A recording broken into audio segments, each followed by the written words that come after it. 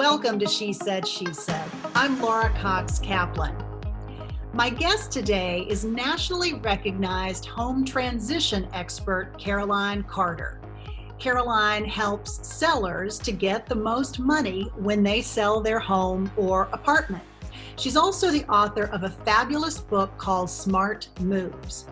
Caroline's going to talk to us today a little bit about the residential real estate market, what we might expect coming out of this pandemic, and most importantly for your purposes, what you might want to do right now to prepare just in case you may decide to relocate. Caroline's going to give us some great tips and suggestions for not only the types of projects that we might want to tackle, but also how to manage the emotional challenges associated with those projects as well. Caroline, my friend, welcome to She Said, She Said. Welcome again, I should say. Thank you, Laura. It's so good to see you. It's so good to see you too. I hope that you and yours are doing well. Well, I think we're just as stir crazy as everybody else, but yes, we're all well and, thankful that there's no one that's sick around us. Yeah, absolutely. You are actually joining us from Florida. Beautiful sunny Florida, 75 right now. Oh, so nice. I'm very jealous. Let's start off the conversation by kind of level setting. Where is the residential real estate market right now? How are people thinking about this? For people that were already thinking about selling their homes, what's happening in that space? What about people who are sort of contemplating this? Give me maybe your sense of the overall landscape. Well, my sense of the overall landscape is that our spring market 2020 never really got started. And I believe prior to COVID, those that were planning on listing their properties in the spring, which is typically our largest market, will just wait till the summer, and the fall. So we're going to have an interesting summer market, which will really be our spring market. I think that COVID has created a situation where there will be many more sellers than perhaps we even originally anticipated due to family circumstances changing. People are losing jobs. I think people are doing a deep dive into their own thought process around, let's look at where we live, how we live, what we really want. I mean, I think COVID has really brought people to their knees in terms of examining, looking at how fragile life is and are we living the life that we want for our family. So I think that the market, and I'm positive there will be one, once the bans are lifted and we're able to return with some of these policies and procedures in place, like our social distancing. And I definitely think that we will return to having a market this summer. And I think that there will be more people who hadn't even anticipated they would be moving who will now consider it. Yeah. So your business is focusing on the seller of homes. Correct. You're a home transition expert. So you can work in tandem with realtors, certainly, but really your business is about helping the seller.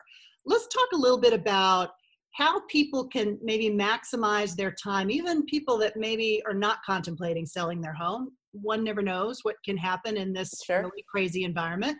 How should they, or how's a way that they can be spending their time to maybe plan for something like this?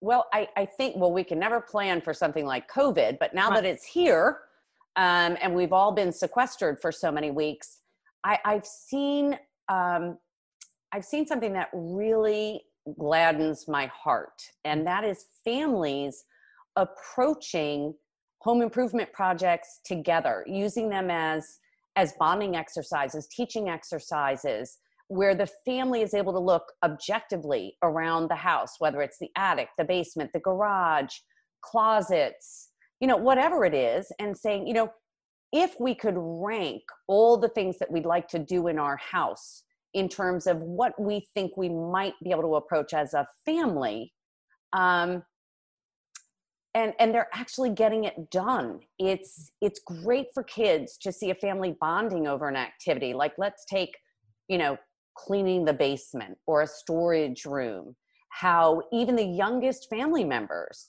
are given tasks, where they're able to, contribute by age. Mm-hmm. And families are pulling together and they're using it as a learning exercise, but also a bonding exercise. I think that sellers that are savvy and smart and understand the opportunity we have, no one's ever been at home at the same time together, Mm-hmm. but to use this opportunity to address the delayed maintenance that perhaps they've overlooked for years, or again, the organization that's required for when your house is going to go on the market, to look at all these different areas that you will ultimately present to potential buyers: attics, basements, bedrooms, kitchens. What are these fast, easy, and inexpensive updates that I can complete while I'm home, since Right. I'm home? Right. And so they're using their time really effectively and making their time in quarantine count. Yeah. And as you pointed out to me earlier, home improvement stores, for the most part, are open because they are open and they are doing a bang up business. Yeah. And I think that's why, sellers, but families in general are saying, what are some of the things we can do without necessarily inviting trades or vendors into our home? What are some of the things that we can do by ourselves? And if they're concerned about actually physically going into Home Depot, my go-to, then they can order the products online and they're delivered to the door. That could be anything from organizing closets to, it could be anything. It could be a paint project that the family's doing together. Mm-hmm. So yeah, the home improvement stores are very, very crowded right now. Hard to believe, but they are. You have this great analogy that you use, and I'm probably going to torture it just a little bit. So okay, sure. in advance.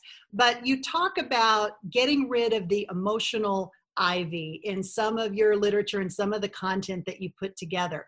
When you think about this moment in time where people are anxious, they're working hard to deal with anxiety, but I'm sure every person listening, that uncertainty that's hanging over all of that is really unsettling.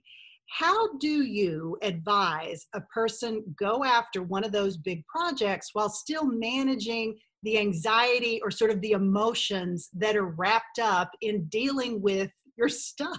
And as you know, because you've helped me through more moves than I can count, I have a lot of stuff. So you have a lot of stuff. Concept. You know what? You're not alone, Laura, because according to the LA Times that did an article that I absolutely love, the average American home contains 300,000 items. Yeah. That's a lot of items. Those are a lot of items to have in your home. The way to look at this in order to sort of manage the overwhelm, keep it at bay, and manage the anxiety, we all start to hyperventilate a little bit when we think about, oh my God, how do I start the attic? I literally can't even open the door.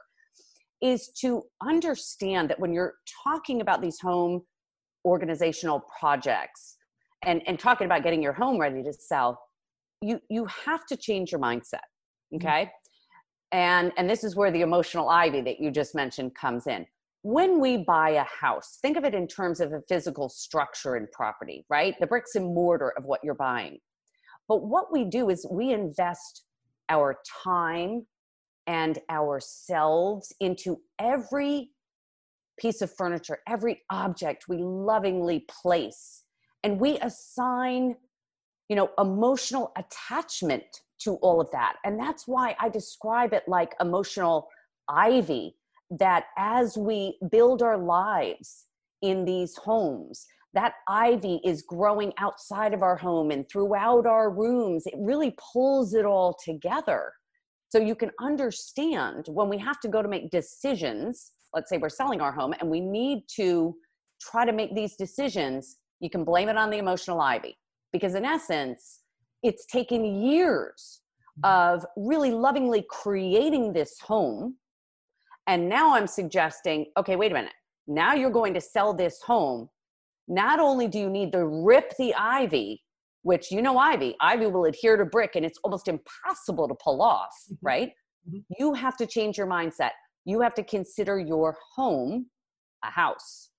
So in order to really effectively progress through this process, you need to just look at it non-emotionally. And that means looking at your things non-emotionally. Very difficult to do, but it's really the only way that you can chunk it, meaning, break these large projects down into manageable steps where you can complete a step, pat yourself on the back, and move on. Yeah. So, and the emotional ivy makes it very difficult because, in fact, we're making this all about us. But when you go to package a home to sell it, it's not about you at all. It's about the buyer, right? And understanding their wants and needs and preferences and what they expect. Oh, that's great advice. Okay, let's go a step or two further. We have established that mindset that what we're Yes. talking about is not our loves, but our stuff, right? Yes. Yes. So we've crossed that bridge. You still have this enormous, garage, basement, closet, guest room, whatever it happens to be in your scenario. Yes. What's the next thing you do? What's sort of your recommendation for how you go about tackling one of these things once you've got the mindset in the right place? Sure. Keep reminding yourself this is stuff. It's not Right. about, it's not about home, it's about stuff. Sure. What's next? Okay, so what's next is, let's take a step back here emotionally and let's assess the space. What are we talking about in terms of width, depth, height? Okay, what is the purpose of the space? I mean, we all love to, in our extremely busy lives pre-COVID, we would just stick whatever into the closet because it was the closest place. So you'd open up a foyer closet. There'd be gardening things. There'd be light bulbs. No, we have the time now. So how do we do it right? The first thing we do is we assess the space. Okay. What do I need to keep here? What do I want to keep here? Okay. And where is it going to fit logically? And what sort of organizational products do I need to support keeping it in this space? Alternatively, if I'm getting my house ready to sell and we don't want these cluttered rooms and we're considering storage, short-term, long-term, palletized storage, accessible storage, is this particular thing that I want to keep, do I understand what it's going to cost me to keep over time?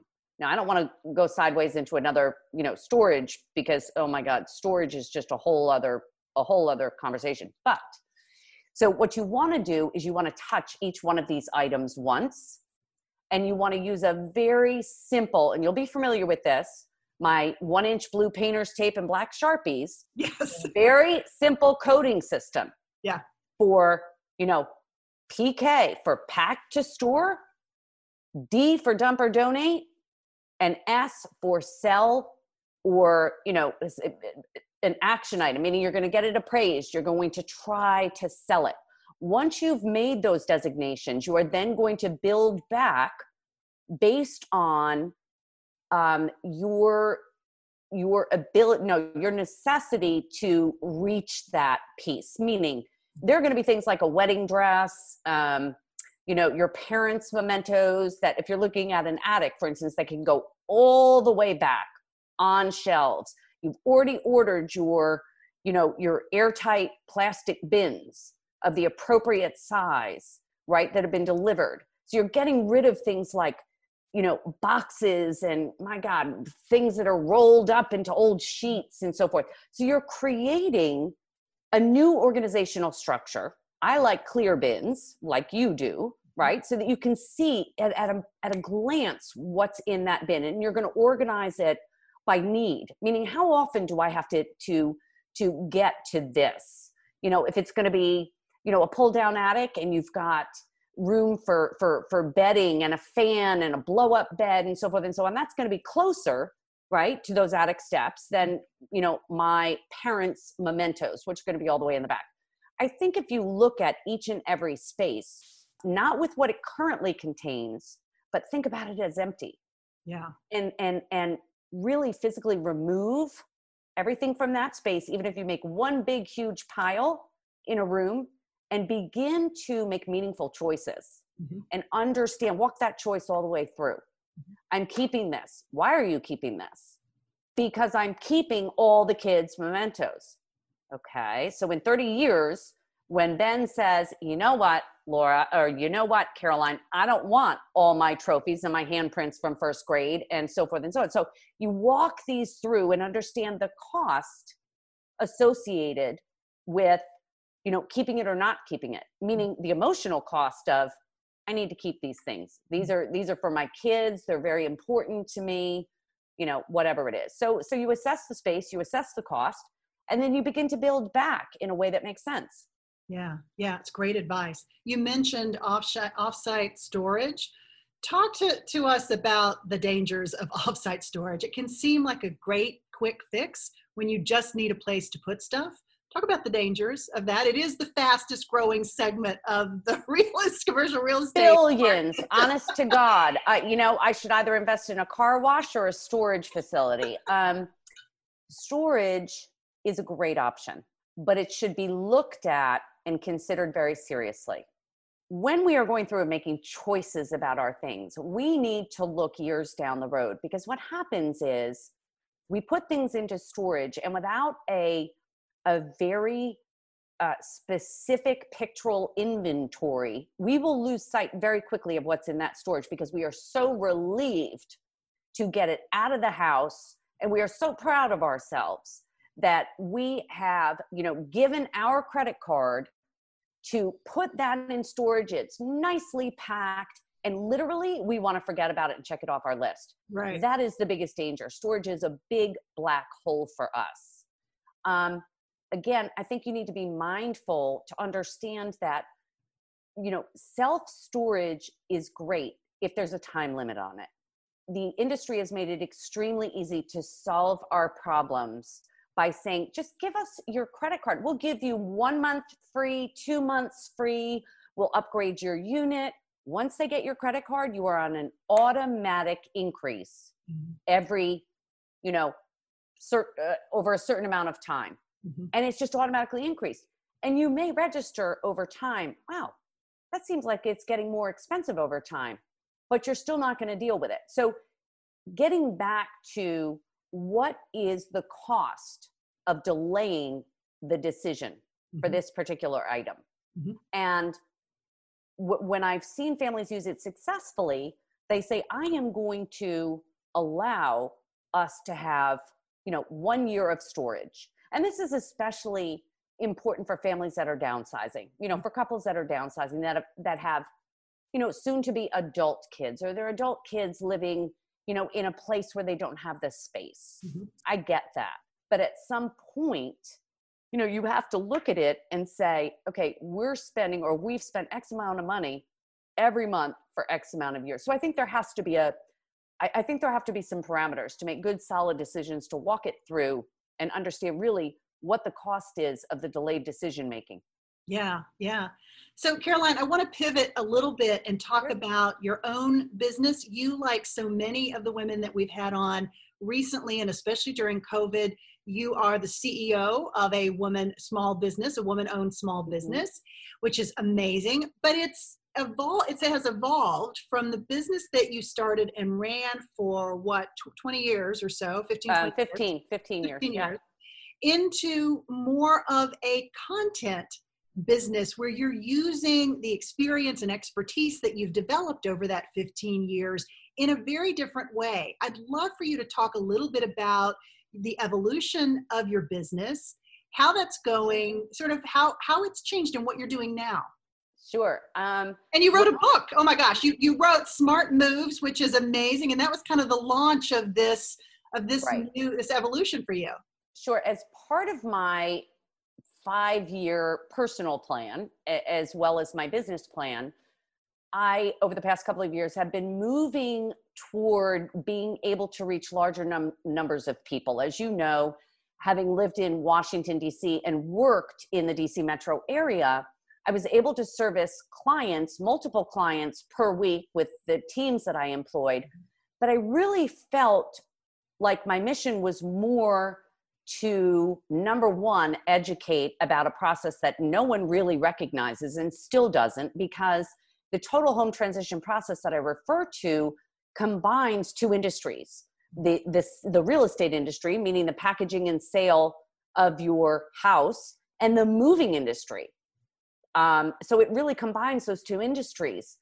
My mission has always been to get as close to reaching as many sellers as possible so that they understand that this is a definable process.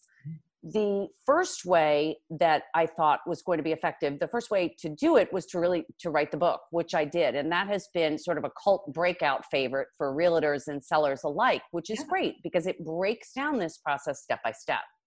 What I'm working on currently is an online course where I am able to walk with sellers through the process, because as you and I both know, it's a lot.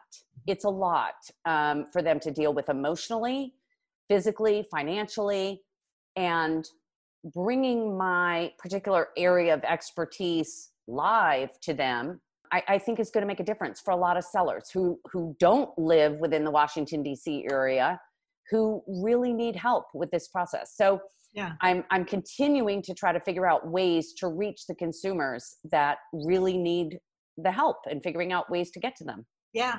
What's your advice for other entrepreneurs and women in particular who are maybe evolving their an existing business or maybe transitioning into something very different? What do you have in terms of advice for that person who's contemplating that? What should she know? Oh, I think one of the things she should know is that building a business is never a straight line. While there are millions of experts, everybody's an expert in everything today. Not all experts are created equal. I am a truth teller and have always told the truth and will always tell the truth. And I think that will place you in good stead if you establish a reputation for truly telling people not what they want to hear, but telling people what they need to know to help them be successful. So you're creating solutions. I think as a result of COVID in particular, we have proved that online education is possible and it is going to explode. I think that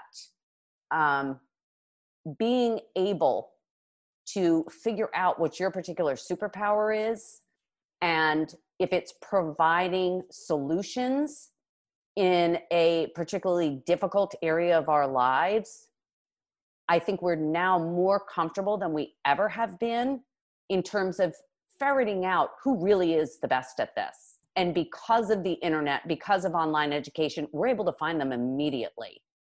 I would also say, don't be scared to make the leap.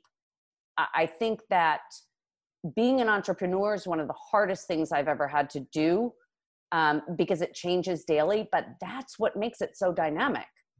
And to really take the chance, what's the worst thing that can happen? And it's a journey for us all. But I wouldn't have it any other way. What's the best part for you? The flexibility. Yeah. I think the flexibility, when I started this company 15 years ago, I was newly divorced with 3 little kids and needed that flexibility to be able to continue my duties and my obligations to my children, as well as provide an income stream to keep us in the area in which we had been living. And I was able to do both. I'm also a very early riser, as you know, and was able to work before the kids, even got up. I think that if you are a self-motivated person and you're organized, I think this could be the perfect platform. But I think you also have to be very truthful with yourself in terms of, staying in your lane, focus on what you do well, and surround yourself with solutions for what you don't do well. You don't have to be all things to all people. But it's a great gift when you're able to find your voice and find solutions like if you take home transition, I refer to myself as a home transition expert. Well, I made that up. Okay. home transition hasn't even existed as a, as an area of, as an industry, if you will. So being open, being creative. And I think that, again, post-COVID, we are going to see such a burst in creativity because people have had 5 weeks to think about it. Right. Gee, if I could do anything, what would I do? If I could live anywhere, where would I live? So I think just being, genuine. That's what I have found. Being genuine, know your limitations, and you know what? Go for it anyway. Yeah. Caroline, thank you. So wonderful to have you on again. I loved seeing you. Thank you. Me too. Me too. To learn more about my guest, Caroline Carter, please check out the show notes for this episode 102. I'll include links to Caroline's website, as well as a link to her fantastic book, Smart Moves. As always, with all of these conversations, my goal is to give you information and insight from these amazing women that hopefully will make your own journey just a little bit easier. I'm so grateful that you joined us today, and I look forward to seeing you next time. Until then.